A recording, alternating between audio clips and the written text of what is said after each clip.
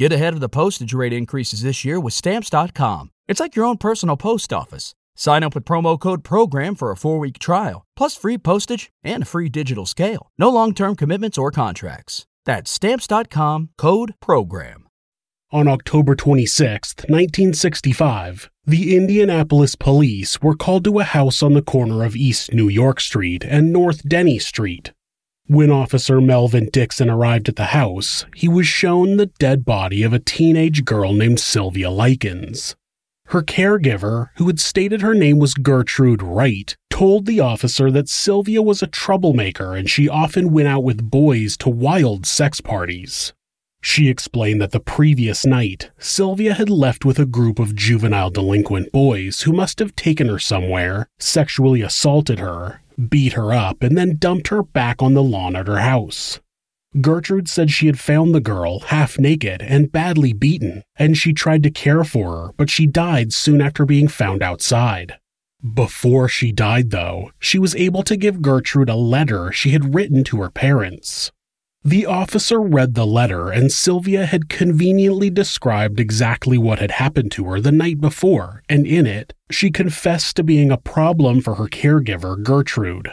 Not finding this oddly specific deathbed letter strange, the officer took Gertrude at her word, and when the other people in the house corroborated her story, including Sylvia's own sister, Jenny, there wasn't much else he could do but call the coroner. When the doctor arrived, about an hour later, he inspected the body, and when it was ready to be transported to the coroner's office, the police started to leave. That's when Jenny tugged on one of the officer's sleeves and whispered, quote, "Get me out of here, and I'll tell you everything." This is Monsters.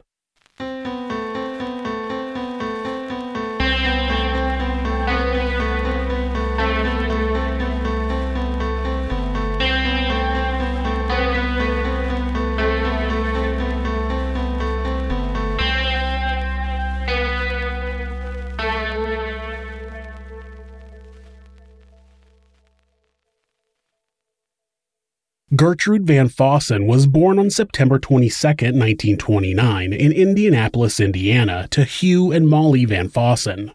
Gertrude was the third of 6 children, and despite her mother showing love and affection for her 5 siblings, she had a dislike of Gertrude. It was said that Gertrude was Hugh's favorite child, which just added more hostility toward her from her mother and siblings.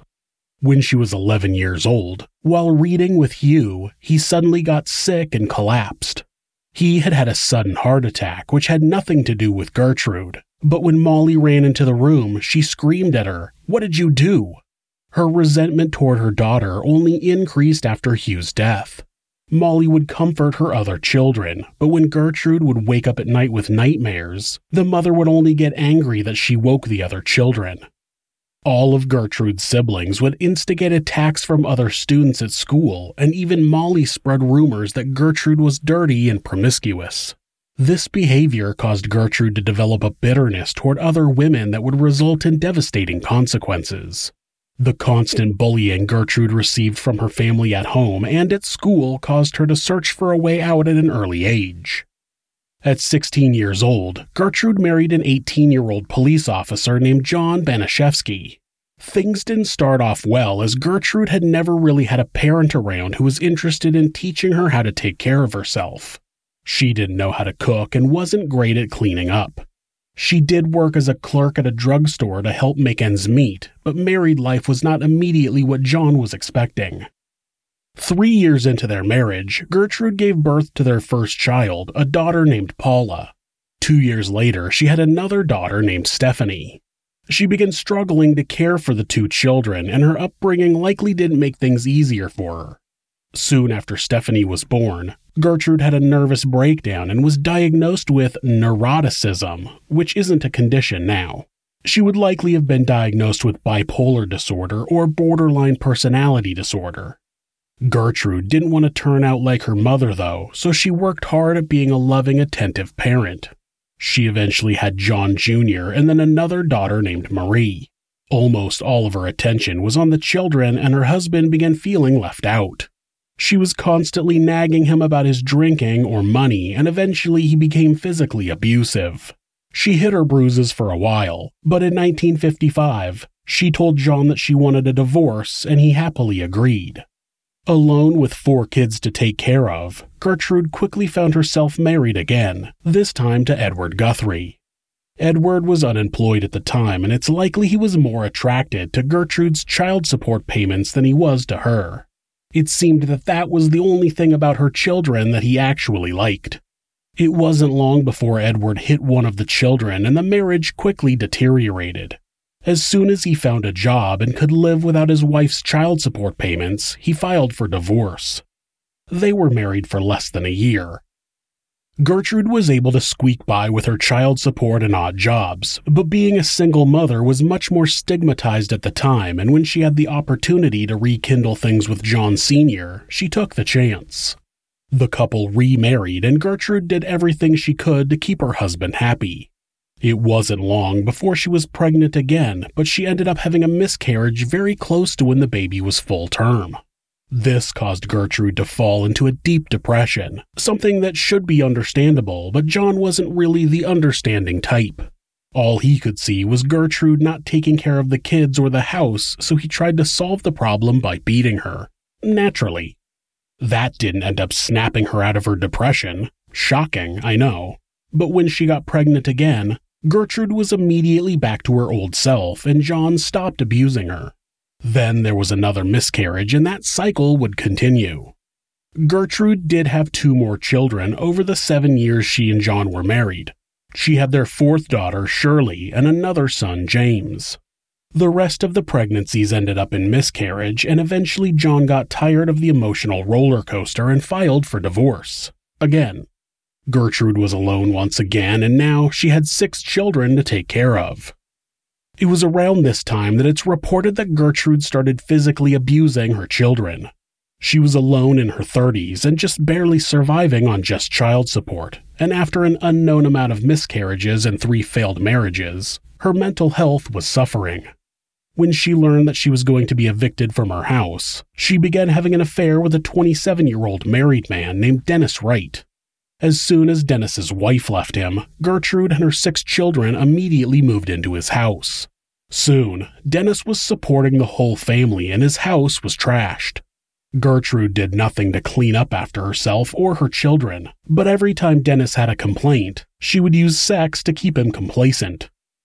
Dennis was already planning to get out of the relationship when he came home from work one day to an immaculate house and a home-cooked meal. Later that night, Gertrude softened him up with sex and then brought up marriage. Dennis was still married and didn't have money to file for divorce. That's when Gertrude told him that she thought she was pregnant. Dennis didn't want children. He didn't want them with his wife, and he didn't want them with Gertrude. When the thought of having a 7th child running around his house hit him, he hauled off and punched Gertrude in the face. Then he began punching her repeatedly in the stomach. Dennis succeeded at causing Gertrude to have a miscarriage. After that, they stayed together, but neither one hid the fact that they were unhappy. Now, despite the unhappiness and desire to not have children, Dennis continued to have unprotected sex with Gertrude, so it was no surprise when she got pregnant again. This time, though, she didn't tell Dennis until she was much farther along. To her surprise, he didn't get angry. He just seemed to accept the news, and she thought this meant that he was going to accept the baby. But when she got home from the hospital after giving birth, Dennis was gone. The reason he wasn't angry was because he had quietly accepted that he was going to leave. Gertrude remained in the house with her children, Dennis Jr. being the 7th and last child she would have. This betrayal took a toll on Gertrude, and she stopped eating, going from a relatively pretty woman to a sickly, skeletal form in a matter of weeks. Her constant chain smoking didn't help her health at all either. She didn't want people to know that Dennis was an illegitimate child, so she started going by Gertrude Wright, though she and Dennis Sr. had never married. She claimed that her quote-unquote husband was away in the army. John wasn't keeping up on his child support payments, so she did chores for her neighbors in order to help pay the bills. This included regular babysitting. While Gertrude was on a downward spiral, Paula became the head of the household, and the house became a popular spot for other youths to hang out. They could smoke and listen to music without a parent around to nag them. Gertrude grew to enjoy having the other young teens around, thinking of her as the cool mom. Sylvia Likens was born on January 3, 1949, in Lebanon, Indiana. She was the middle child between two sets of fraternal twins. Daniel and Diana were 2 years older than her, and Benny and Jenny were 1 year younger than her. As an infant, Jenny would contract polio that would cause one of her legs to be weaker than the other, making her require a leg brace. Sylvia's parents, Lester and Betty Likens, were carnival workers who regularly traveled around the state selling candy and soda at carnivals. When they traveled, the younger children, including Sylvia and Jenny, usually stayed with their grandmother. In July of 1965, Betty decided to leave Lester. She woke 16-year-old Sylvia and 15-year-old Jenny up early one morning and told them to pack their bags. They took a bus to the other side of Indianapolis, where they rented a small apartment near East New York Street. Not long after, while at a nearby store, Betty was caught shoplifting and arrested. After that, Sylvia and Jenny wandered around town with nothing but $2 on them. They made their way back to the apartment, but their mother never came back home. After a few days, they ran into a friend, Darlene McGuire, who was on her way to hang out with some friends that the Likens didn't know. This is where Sylvia and Jenny were introduced to Paula Baniszewski. That evening, when Paula asked if the girls could stay for dinner, Gertrude said that Jenny could stay, but not Sylvia. It was a sign that Gertrude likely was already threatened by the pretty young girl. Jenny said that she couldn't stay without her sister, and Gertrude conceded. They ended up staying the night, but around midnight, Lester arrived with his oldest son, Daniel. Their father had gone to the apartment to inform Betty that he had gotten a new carnival job and asked if she wanted to go with him. The girls told him that Betty had been arrested and they hadn't seen her in days. It would turn out that she had been released shortly after she was arrested, but never returned to the apartment. Lester told the girls that he was going to leave for his job and they would be going to stay with his mother in Lebanon, but Gertrude offered to let them stay with her instead.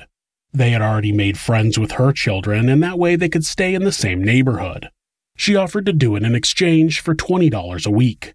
The girls liked that idea, so Lester agreed and gave her $20 in advance and went off to find Betty. He would eventually find her at her parents' house, and together they went off to work the carnival with their son Daniel. What if you could have a career where the opportunities are as vast as our nation, where it's not about mission statements, but a shared mission?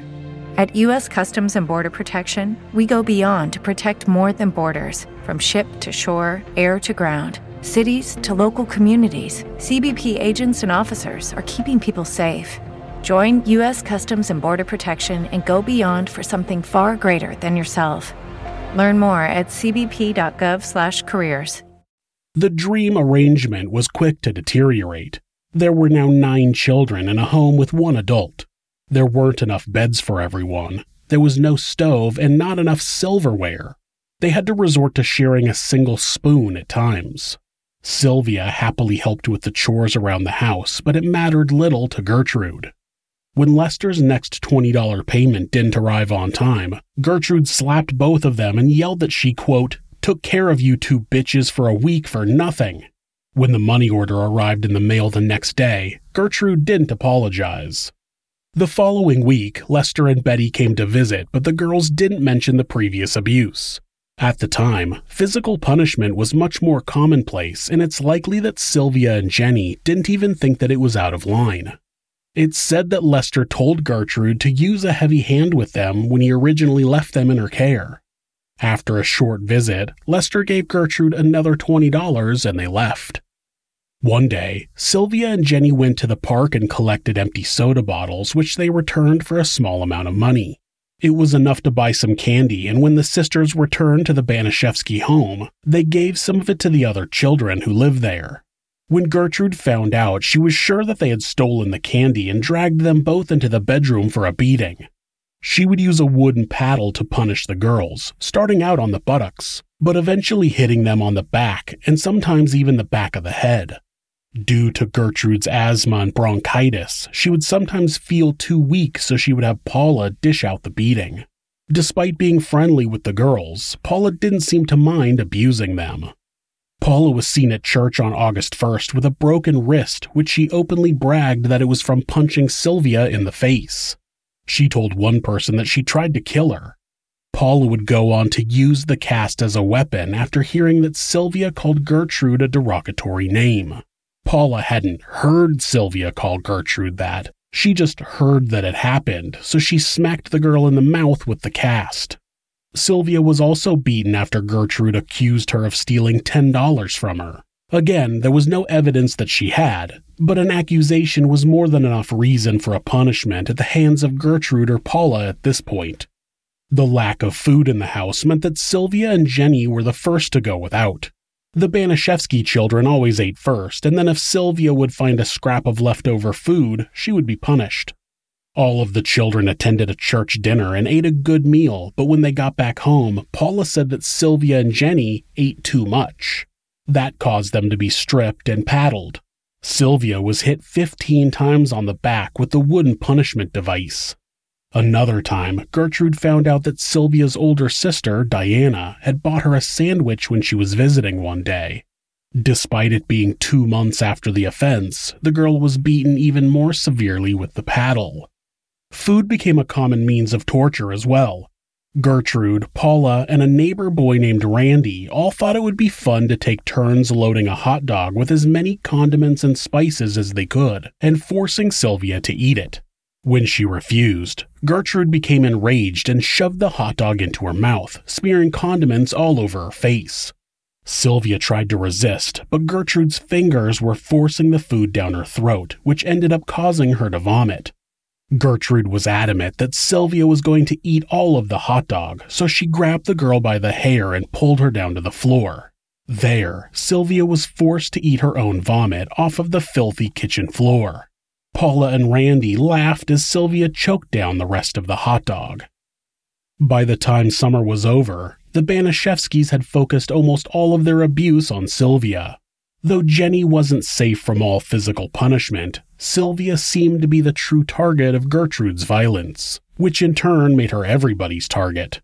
Paula, Stephanie, and Sylvia all began attending Arsenal Technical High School. Stephanie had become friends with Sylvia and was one of the few people in the Baniszewski house that was nice to her. They both had student jobs in the cafeteria, which meant they both got free lunch. Some days, it was the only meal that Sylvia would eat. When Sylvia had a minor lapse in judgment and started a rumor at school that the Baniszewski girls would sleep with any boy for money, it turned her constant abuse into full-blown torture. After being continually abused and insulted, the bitterness got the better of her and she thought she could also dish out some abuse.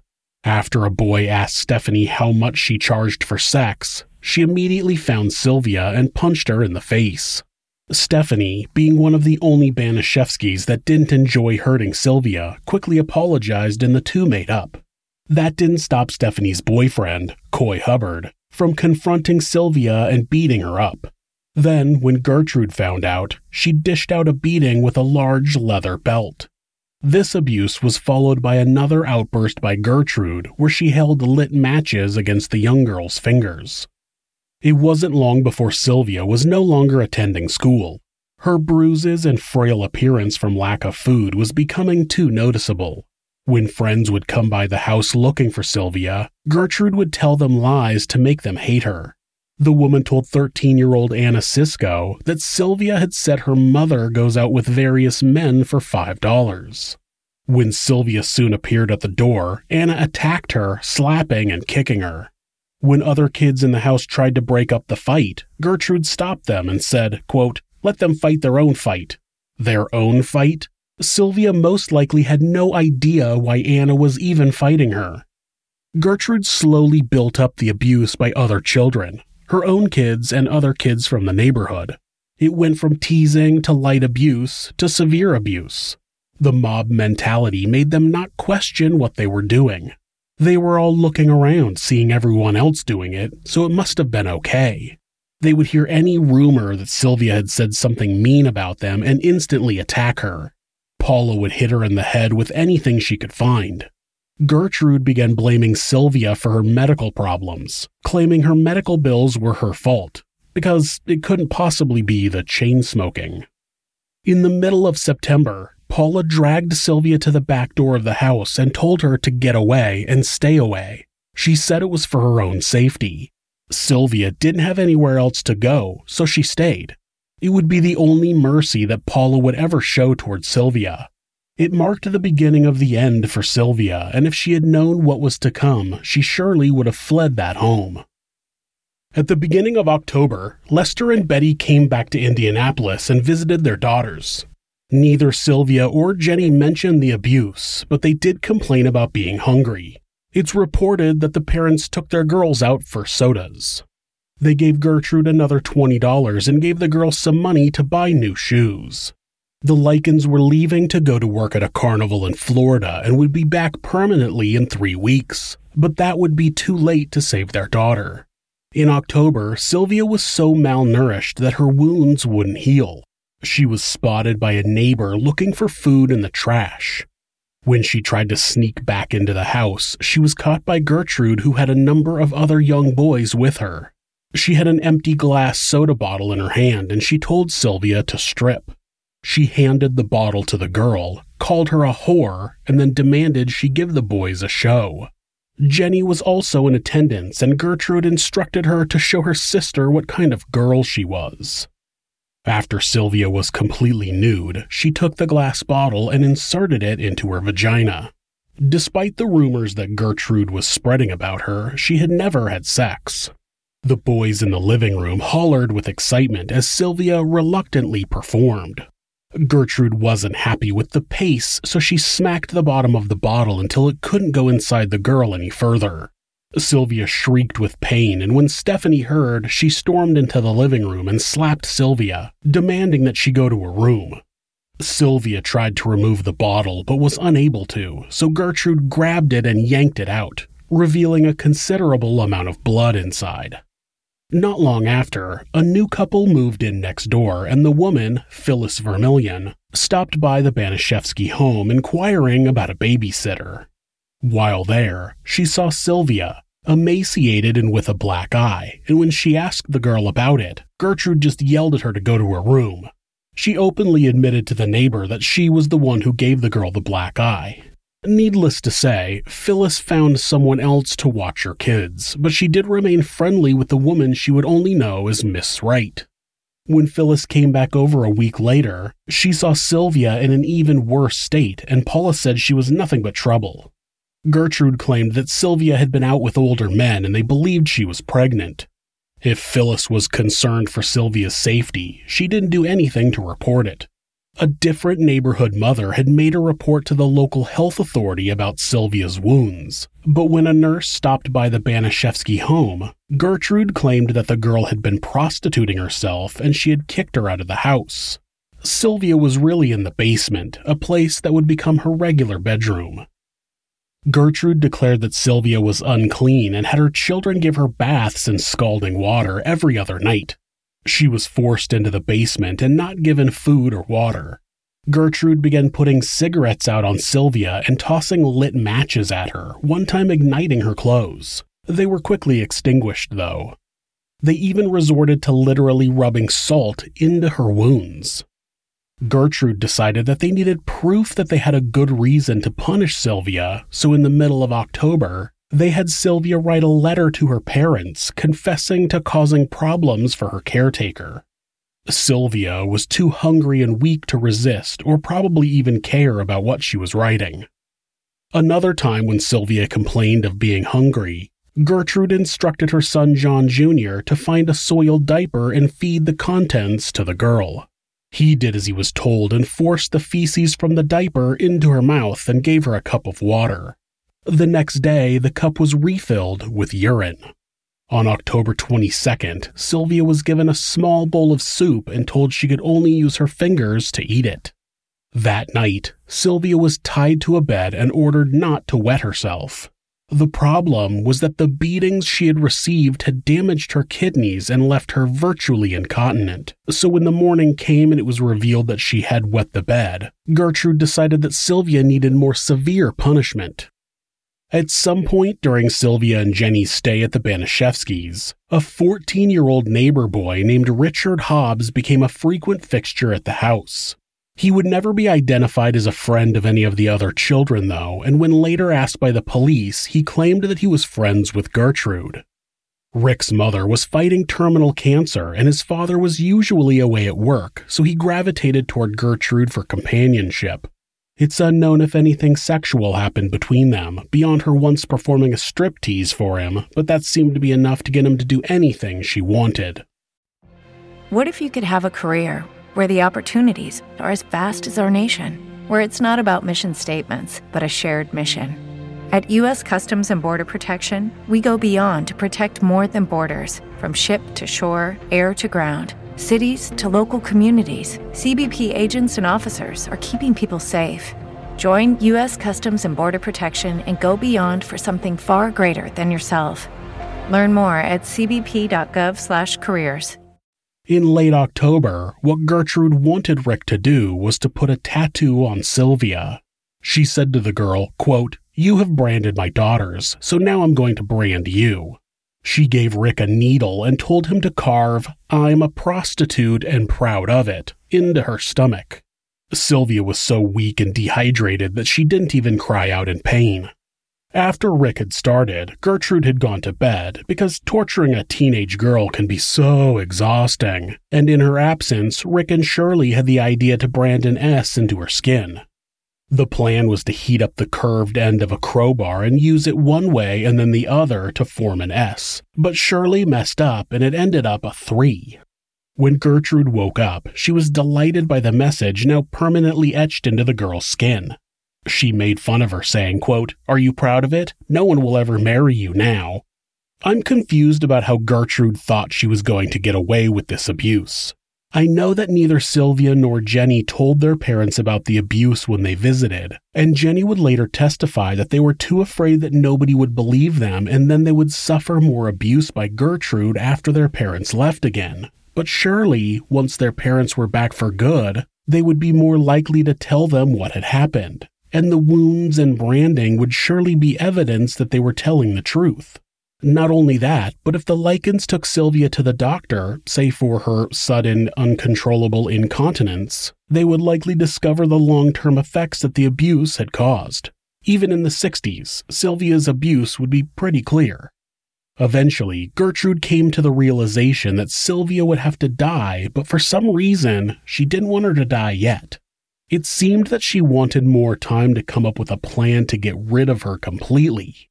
On October 24th, Sylvia attempted to escape the house, but she was so weak that Gertrude had no problem bringing her back in from the porch. That's when Gertrude put her in the kitchen and tried to feed her in an attempt to prolong the inevitable. Sylvia tried to eat some toast, but the food just fell out of her swollen mouth. In frustration, Gertrude beat Sylvia across the face with a metal curtain rod until it bent. The following day, Jenny tried to get her sister to eat, but she was also unsuccessful. With Sylvia's death inevitable, Gertrude had some of her kids help clean her up. That consisted of pouring laundry detergent all over Sylvia's body and spraying her down with a garden hose. Stephanie, still the closest thing to a friend that Sylvia had besides Jenny, came home and shut off the hose, determined to give Sylvia a proper bath, but she wasn't able to get her up the stairs. When Rick came over, he noticed that Sylvia was barely breathing, and he helped get her upstairs into a warm bath. After the bath, they wrapped her in a towel and laid her on the bed. Then Gertrude stormed in, yelling that Sylvia was faking it. Quote, "She's a faker," she shouted, and then she threw a book right at the girl's head. Stephanie yelled at her mother to get out, and Rick managed to push her out of the door. Sylvia looked up at Stephanie and said, quote, "Oh, Stephanie, take me home." And that's when Sylvia Likens stopped breathing. Rick tried to give her mouth-to-mouth, but it was no use. Her months of horrible abuse were finally over. The Baniszewskis didn't have a phone, so Rick ran to a gas station and called the police. Officer Dixon arrived on the scene first, and he was told the tall tale about Sylvia's promiscuity and her night out with a group of troublemakers. The idea of this petite woman in front of him having tortured a teen girl to death was so foreign that Officer Dixon initially took the story at face value. But it was when Jenny begged for help in exchange for the truth that authorities started questioning her story. First, they started with the letter. It read, "Mr. and Mrs. Likens, I went with a gang of boys in the middle of the night, and they said that they would pay me if I would give them something. So I got in the car and they all got what they wanted, and they did, and when they got finished, they beat me up and left sores on my face and all over my body. And they also put on my stomach. I am a prostitute and proud of it. I have done just about everything that I could do just to make Gertie mad and cause Gertie more money than she's got. I've tore up a new mattress and peed on it. I have also cost Gertie doctor bills that she really can't pay and made Gertie a nervous wreck and all of her kids. I cost her $35 for a hospital in one day, and I wouldn't do nothing around the house. I have done anything to do things to make things out of the way to make things worse for them." Sylvia had written down exactly what Gertrude told her to say. Well, mostly. It seemed in her weakened state she got some things wrong, which made it sound a little confusing. Why would she write a letter to her parents and address it to Mr. and Mrs. Likens? Also, she clearly was supposed to have written this letter after she was attacked by the mystery boys, but she was allegedly found near death on the front porch. Did she happen to have a pen and paper on her and write this while laying on the porch? A letter that conveniently clears Gertrude of any wrongdoing? It doesn't make any sense. The autopsy also did not match the story that Gertrude had told. Sylvia had cuts, burns, bruises, and puncture wounds all over her body. She had clearly suffered from long-term starvation. Her bones were sticking out prominently. Her liver was yellow and showed signs of malnutrition, and her kidneys and brain were severely damaged. Her vagina was red and swollen, and they would later learn about the incident with the soda bottle. Her cause of death was determined to be subdural hematoma due to head trauma. After hearing what Jenny had to say about what happened, she was taken to her sister Diana's house while her parents were notified. Police arrested Gertrude Baniszewski and her children Paula, Stephanie, and John Jr. They also arrested Rick Hobbs and Coy Hubbard. Gertrude immediately denied any involvement in Sylvia's abuse or death, eventually blaming it on her own daughter Paula. But when Rick was interrogated, he sung like a bird. She refused food. We tried to give her soup every once in a while and stuff like that, and she wouldn't take it. Well, how about these scratch marks on her stomach? Who put them on her? I did. Why? Well, Gertie just thought of it. She said, since you branded us, we're going to brand you. So she itched in with a pen, and I went over it. She showed me how to do it, and I went over it. I did it. Did you ever use any hot irons on her? No. Yeah, that 3 on her stomach, I did half of that, and Shirley Ann did the other half. Where'd the S come from? What do you mean? There's a big S branded on her stomach, right below one of her breasts. That's what I'm talking about. Well, that's what you're talking about. Now, how about the inscription on there, "I'm a prostitute and proud of it"? Who put that on her? I did. Did you scratch it on there, paint it on there? How'd you do it? Well, like I said before, Gertie wrote it down there with a pen, and I did the rest. She showed me how to do it then. Had Gertie abused this girl? Yeah. He went on to describe exactly how she died. Well, I come in and she come up from the basement, and we noticed she was cold and everything, so we carried her upstairs, give her a warm bath and artificial respiration. When she stopped breathing, we gave her a warm bath, and then she stopped breathing. And so I gave her artificial respiration for about 10 minutes, and then I went and called the police. After Gertrude pointed the finger at Paula and Coy, Paula made a written confession admitting to some of the abuse. Johnny also confessed to some of the abuse, but he also named some other neighborhood children that were also involved.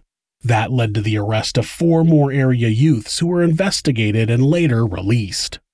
37-year-old Gertrude Baniszewski, 17-year-old Paula Baniszewski, 15-year-old Stephanie Baniszewski, 12-year-old John Baniszewski Jr., 15-year-old Coy Hubbard, and 15-year-old Richard Hobbs were all charged with first-degree murder for striking, beating, kicking, and otherwise inflicting fatal injuries on one Sylvia Likens with premeditated malice.